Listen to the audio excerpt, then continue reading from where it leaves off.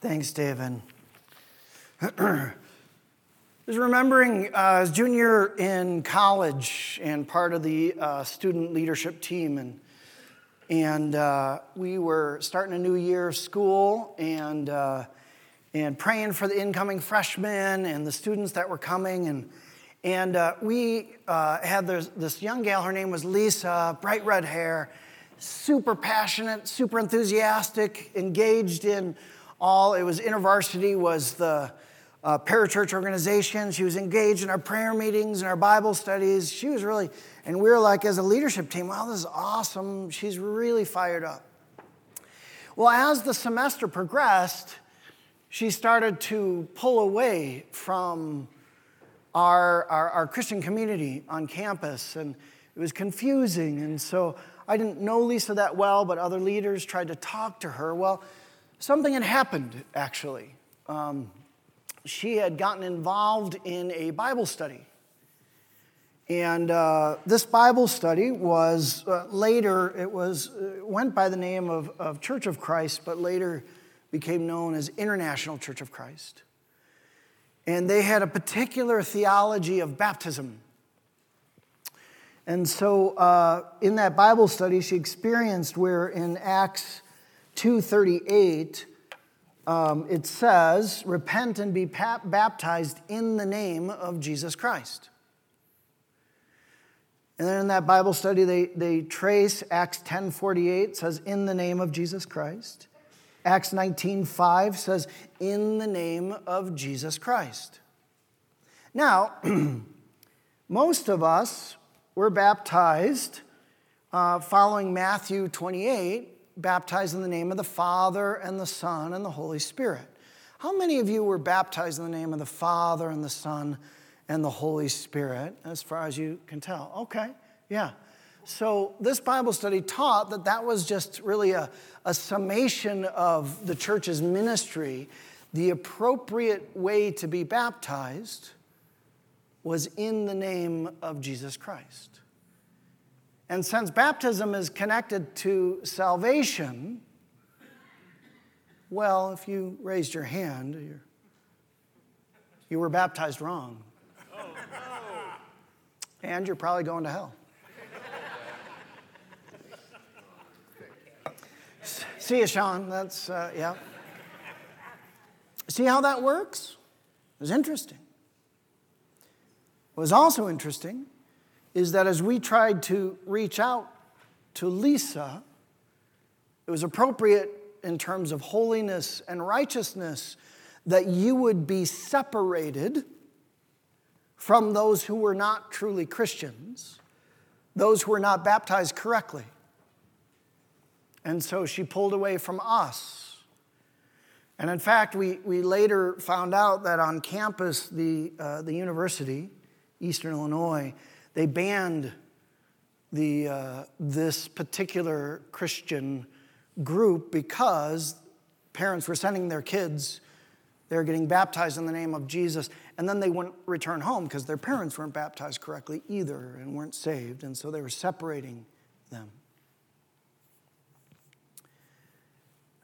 This is not too dissimilar to what Paul is facing in the book of Galatians, which we continue to walk through. If you would, if you've brought your Bibles, there are some Bibles located in the seats in front of you. Turn to Galatians 4. We'll continue the discussion and the argument that Paul is making. If you just a little bit of a recap, Paul, he's facing some Judaizers that followed Paul along. In his first mission trip, he planted churches in Galatia, was one of them. But then you had we call Judaizers that they said, well, yes, Christ is important for salvation, but you also have to be Jewish. You have to be circumcised. You have to follow a number of food laws, right? And you can see he is this group of, you could argue they were well-meaning. Perhaps many of them were. We're saying, no, Paul doesn't quite have it right. Right? If you want to experience the fullness of the Christian faith, you have to be Jewish as well and follow them. And they were really doubting, if you're not circumcised, well, good chance you're not saved.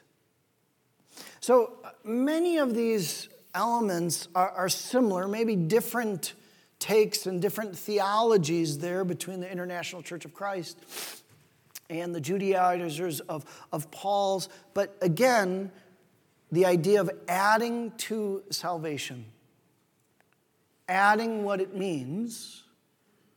I mean, I think if I really wanted to grow this church, I could come up with some nuance to the gospel and teach that we're the only true Christians, right? Well, I think that would be a great church growth principle. Yes?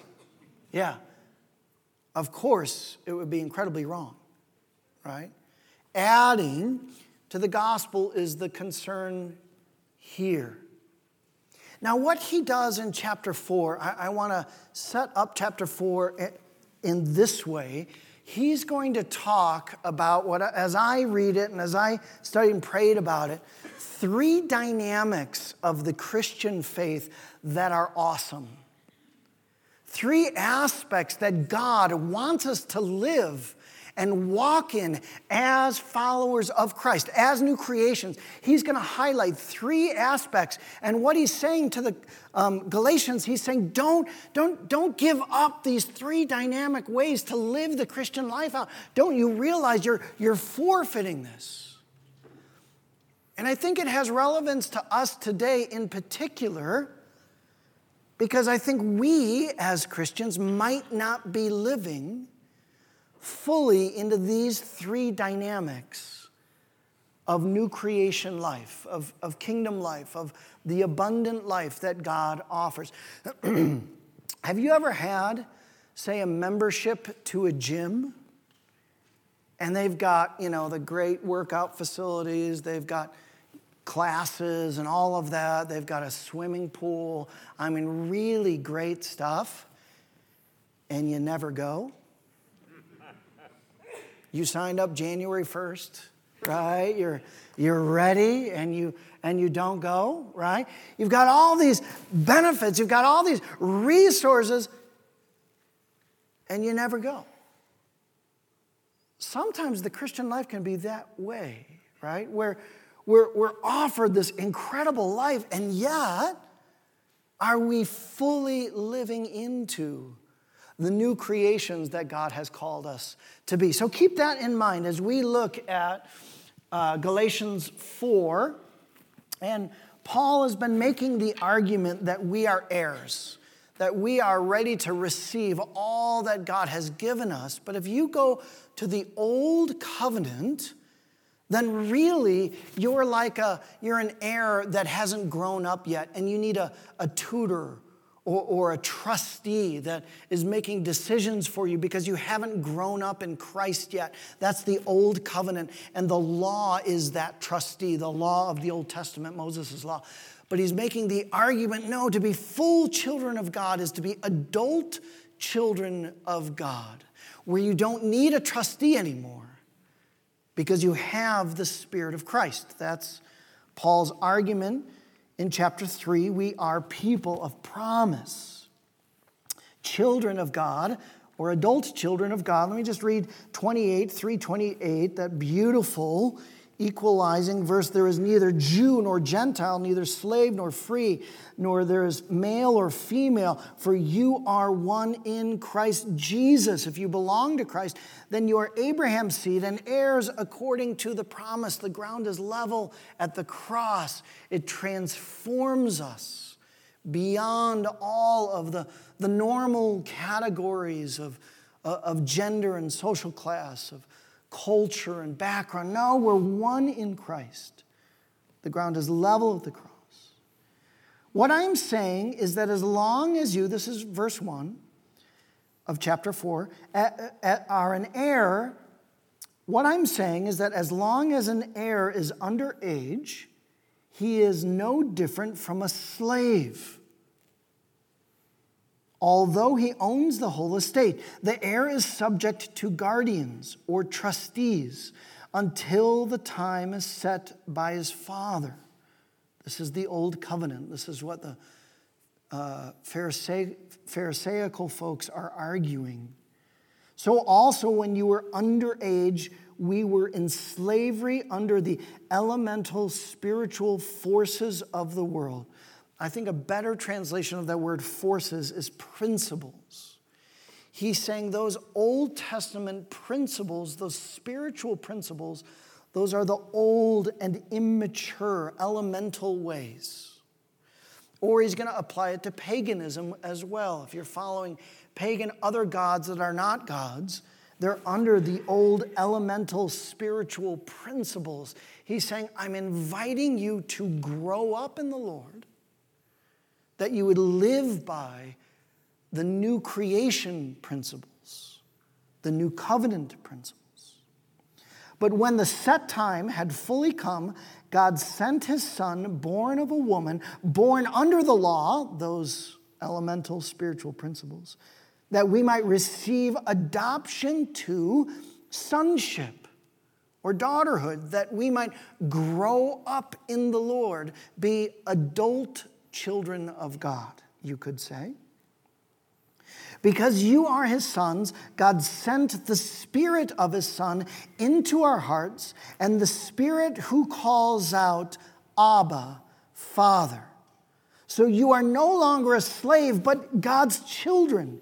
And since you are his children, God has made you also an heir. Formerly, when you did not know God, you were slaves to those who by nature are not God's. But now that you know God, or rather are known by God, how is it that you are turning back to those weak and miserable principles or forces? All right, let's pause right there. I hope you are following the argument that Paul is making. He says, if you're an heir but you're still underage, let's say you're 13, you have to have trustees or guardians that will make decisions for you. And he says, that's the old covenant.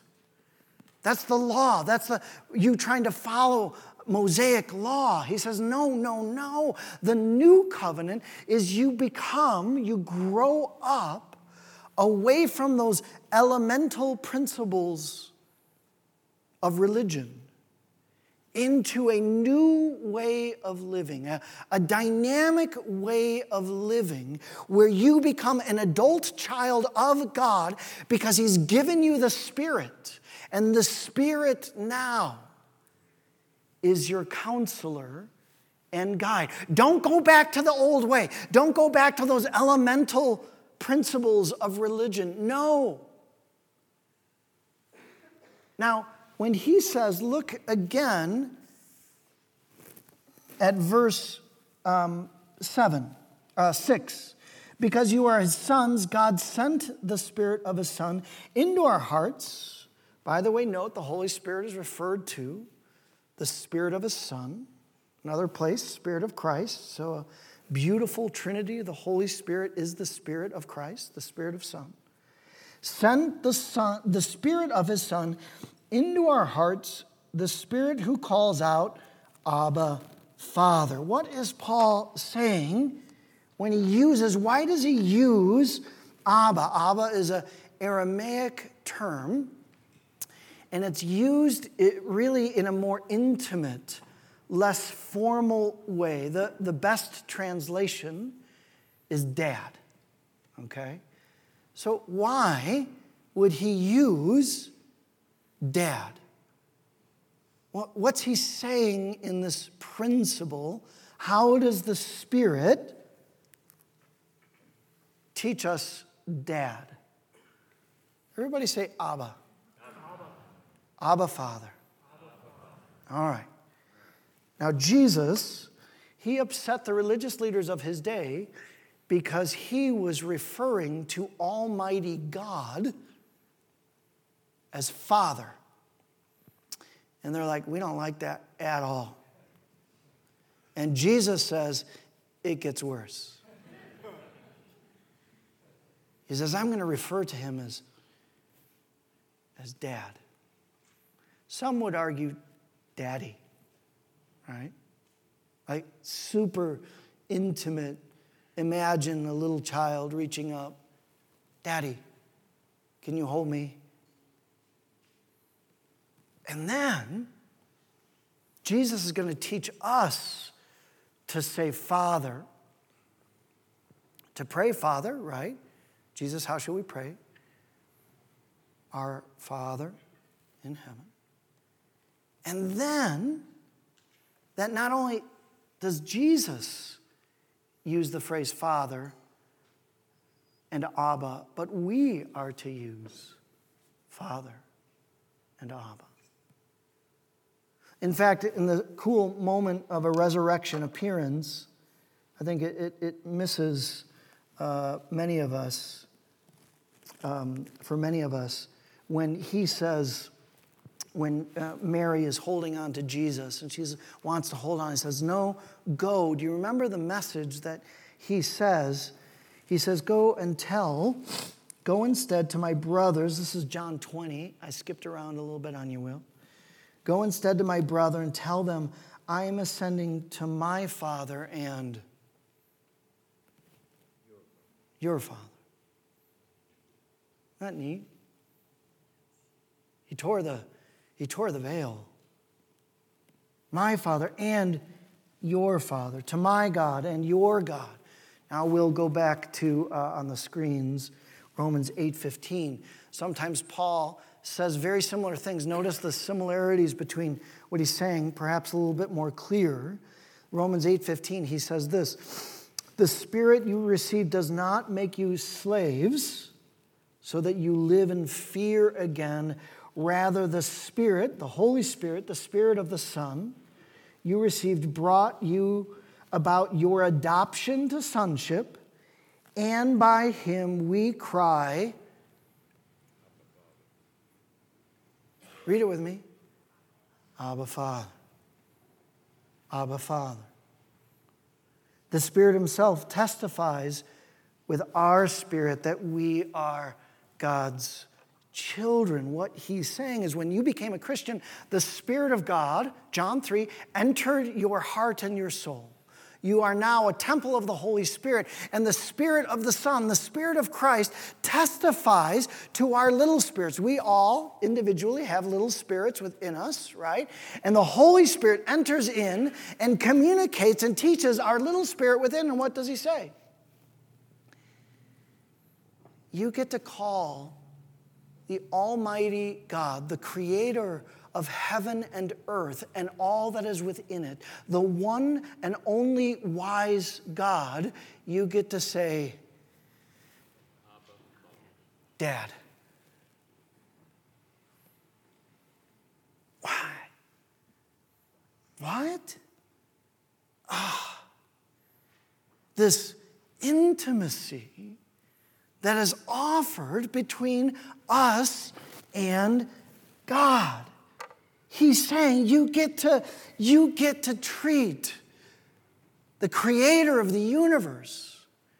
You get to pray, Abba, Father. And I guess the question is that how you relate to God? Do you ever pray, Abba, Father? Do you have that kind of intimate relationship with him? I'd like to suggest that many of us still have remnants of sometimes our earthly father, and relationships can influence how we relate to our heavenly Father. Some of us grew up with an authoritarian rule keeper dad. And he was distant, and he said, hey, keep your nose clean, and we'll be all right. If you cross the line, we're going to have issues. Some of you might have a dad that way. Some of us, consciously and unconsciously, might relate to God the Father that way. And Paul is saying, don't you get this new Christian life is offering this Abba Father relationship with our Father in heaven. Some of us had no fathers or distant fathers. And we feel like God is that kind of, that clockmaker that he says he wound up the world. And he says, all right, now, keep your nose clean, live well, do okay. Right? And we feel this distance. Again, Paul is saying that's not the new covenant life with our Heavenly Father that he's offering. This is a Father who's involved. This is a Father who knows you. And you can be known by him, knows you better than you know yourself, that he's pouring out his kindness. Remember communion? He wants to draw you in. And if there's any barrier in your life between you and him, in his kindness, he allows you to confess that and remove that so that you might again experience that relationship of Abba, Father. An incredible aspect of the Christian life. Now, Paul's going to go on and argue. I'm going to skip. He talks a little personally about himself and his relationship with the Galatians. We'll pick it up at verse 17. It says, those people, the Judaizers, are zealous to win you over, but for no good. He's questioning their intentions. What they want is to alienate you from us. Does that sound familiar? Right? So that you may have zeal for them. It is fine to be zealous.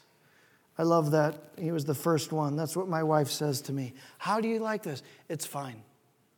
Do you want to do that? It's fine.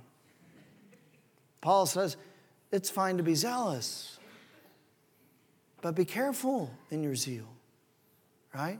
If it's not rooted in good things, if it doesn't have the right intent or purpose, you can be off base. It is fine to be zealous, provided the purpose is good, and to be so always. Not just when I am with you, my dear children, for whom I am again in the pains of childbirth, until Christ is formed in you. How I wish I could be with you now and change my tone, because I am perplexed about you. Paul is like, how could this be happening?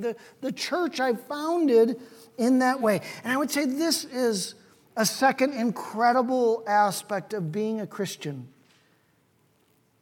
that we might not be utilizing and pressing in fully and completely. That word formed is a Greek word. Let's see if you can recognize the root. The Greek word is morpho. Morphosis. Metamorphosis. A change, a transformation. A caterpillar goes into a cocoon, right?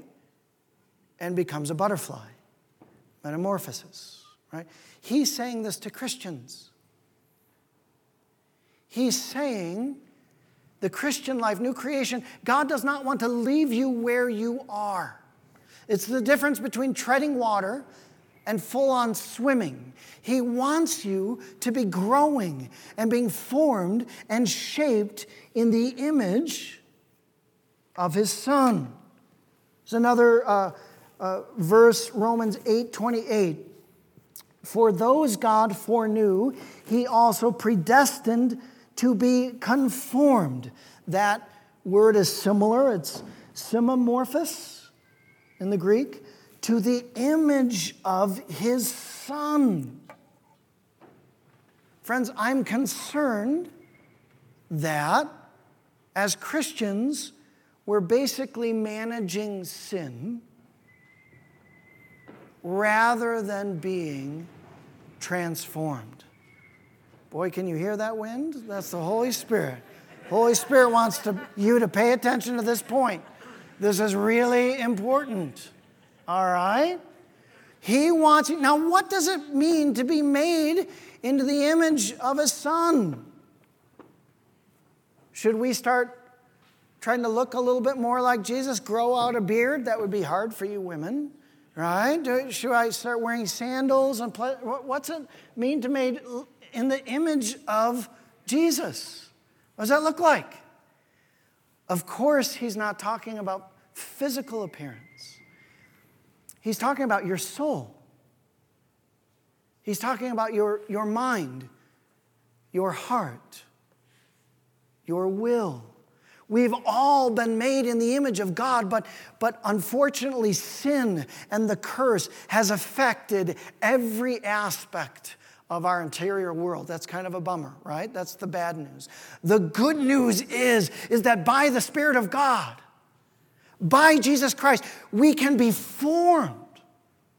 So in our minds, take our minds for example, and what we believe to be truth and revelation, who knows that we can fall into patterns of terrible thinking, of stinking thinking. To be transformed is to allow the Lord to share revelation and truth and transform our mind so that we understand Him, our world, and our lives better. And the truth will set you free, yes? Think of our heart, right? Unfortunately, God has given us our emotions. I believe that we can discover God in way partly because He's speaking and using our emotions to guide and direct. And yet, many of us can have toxic emotions. Yes? Yes? And we can be led by that. And He's saying, I want you to be transformed. When was the last bad decision you made? This morning, for some of you? Yes, Mikey, this morning? Yes, that will, right? He's speaking to Christians. He's saying that this is part. Some would say that is the focus of Paul's ministry to Christians, is that Christ would be formed in you. And for many of us, we're just treading water. We're going through the motions. We're not seeking. We're not digging. We're not going after. We're not learning and reading and praying. And Lord, teach me how to live for your glory, honor, and praise. Our minds, our thoughts, our wills, He wants to transform. Some of us are living in such a way that we're just trying to not sin and be good people. And that is shallow, I would suggest. He wants to morph you to look more and more like His Son, Jesus Christ. Now, I'm going to skip that longer portion. He says, I'm speaking figuratively. He uses a metaphor of Hagar and Sarah. And essentially, I'll let you read that on your own. Essentially, he's saying, don't you realize new covenant is Sarah and Isaac is the son of promise, and you're living by the promise and the power of the Spirit. And Hagar, she was, the mistress, or he calls her a slave woman.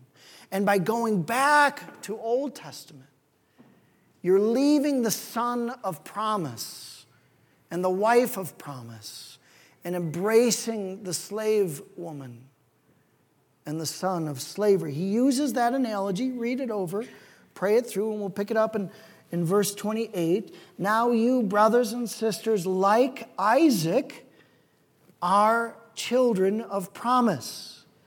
At that time, the son born according to the flesh persecuted the son born by the power of the Spirit. That's Isaac. That's you. It is the same now. But what does Scripture say? Get rid of the slave woman and her son, for the slave woman's son will never share in the inheritance with the free woman's son. You can't have it both ways.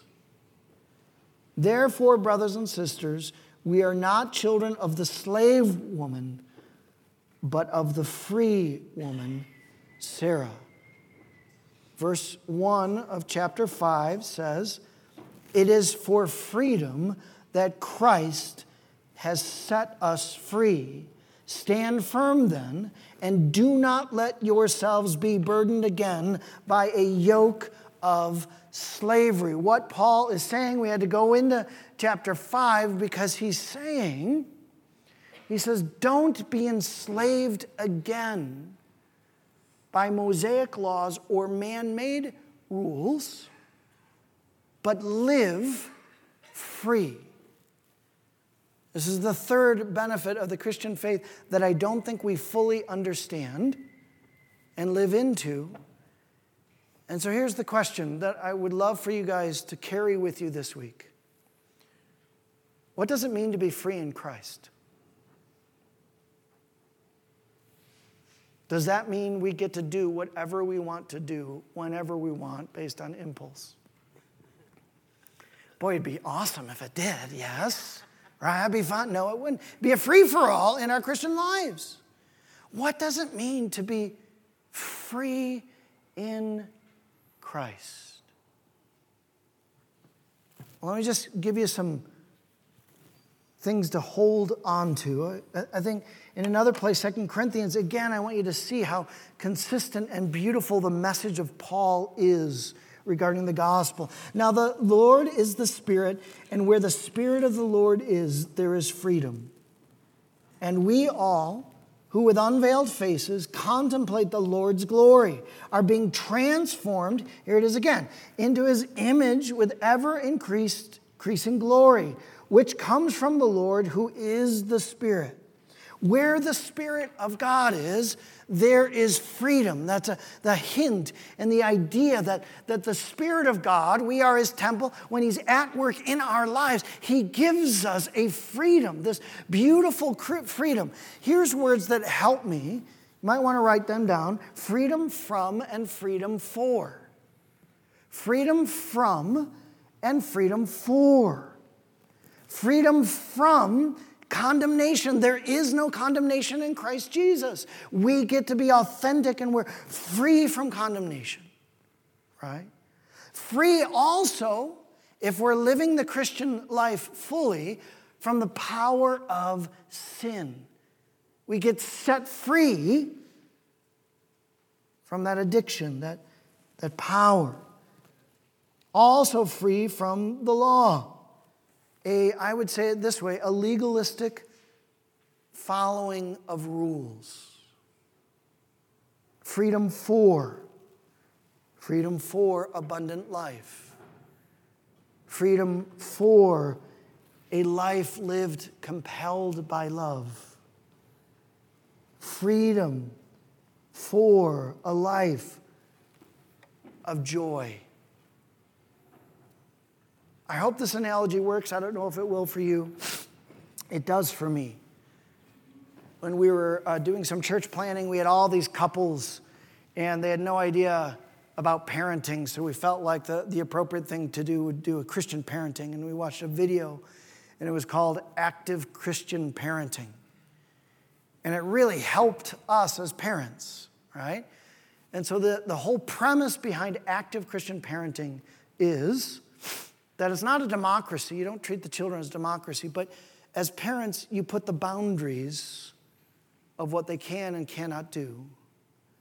But as kids, they're growing up, and so you want to give them choices, the freedom of choice. A very simple example was that Luke used to wrestle, and he would really like to decide what he wore to grade school every day. The problem is he almost never matched. Now, I was fine with that, but his mom was like, no, I want him to match. So we took this active Christian parenting and we said, okay, this is how you handle it.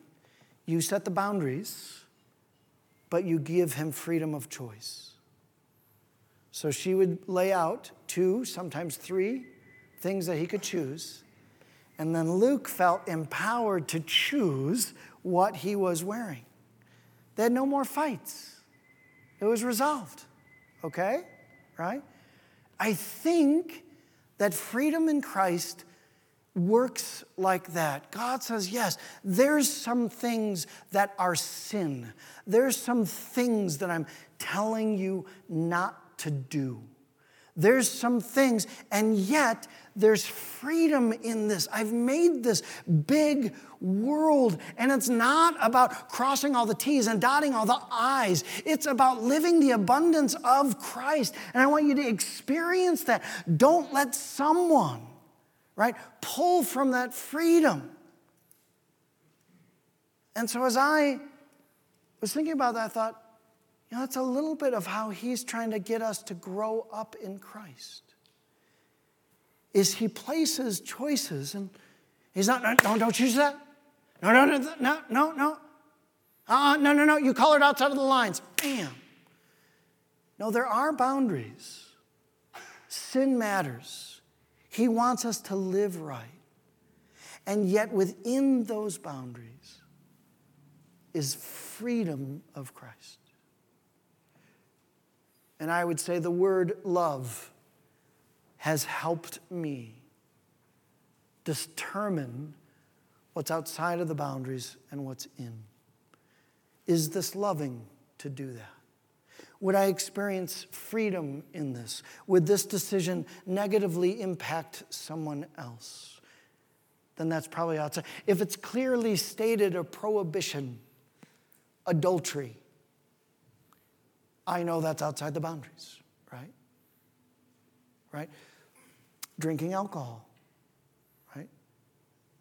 I would say there's freedom in that. Now, drunkenness, outside of the boundaries. But freedom to make right decisions. Is that helpful? I see some heads nodding. Yes. All right. So let's recap these incredible benefits of the Christian life that Paul is talking about. And he's saying to the Galatians, do you really want to forfeit the Holy Spirit being in you and the Spirit speaking to your spirit, teaching you to say, Abba, Father? I think he's saying to you and me, are you living in this full benefit of the Christian faith? Are you walking with God as your Abba, Father? Secondly, Paul is saying, I'm in pains of childbirth. And women could say, how does he know what childbirth is? Well, right? But he's until Christ is formed, and I think he's saying to you and I, don't just tread water. Don't just live a life of sin management. No, there's so much more to life. He wants to grow and mature and teach you and form you and shape your mind and your heart and will. He wants you to grow up in Christ, and it's a beautiful life. Don't just tread water in the faith. And then finally, the third piece is don't live a life that has no idea what freedom in Christ is. He wants to give you this abundant life. That's the word that Jesus used. This life of fullness. This life of joy. I was reading another author who was arguing that repentance, people aren't living the fullness of the Christian life because they don't take repentance seriously. He says it's not just about entrance into the kingdom of God, which it is. It's not just about being off track, but getting on track. He said, but also there's the fullness of joy in repentance. That we get to live. We've been given this whole wide world to love and experience and see, right? The glory of God in that way. Not about rule following. Not about crossing all the T's and dotting all the I's, but experiencing the fullness of Christ. And my question for you this morning is, do you have this gym membership and you're not using all the gym membership. I would encourage you to cancel it, stop wasting your money. Are you a Christian? This is far more important. And are you living in an Abba Father relationship? Are you being transformed into the image of Christ? And finally, are you experiencing the freedom that comes as a Christian? If you were to choose one of those,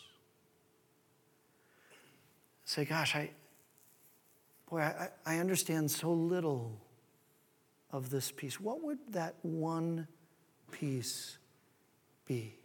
Well, let's ask the Lord. The worship team wants to come forward. Let's just take some time with the Lord. I can't answer that question for you, nor do I want to. What's the invitation that you're hearing this morning?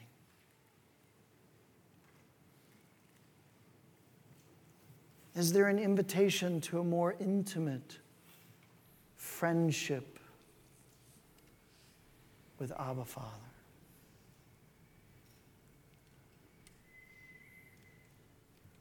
Is there an invitation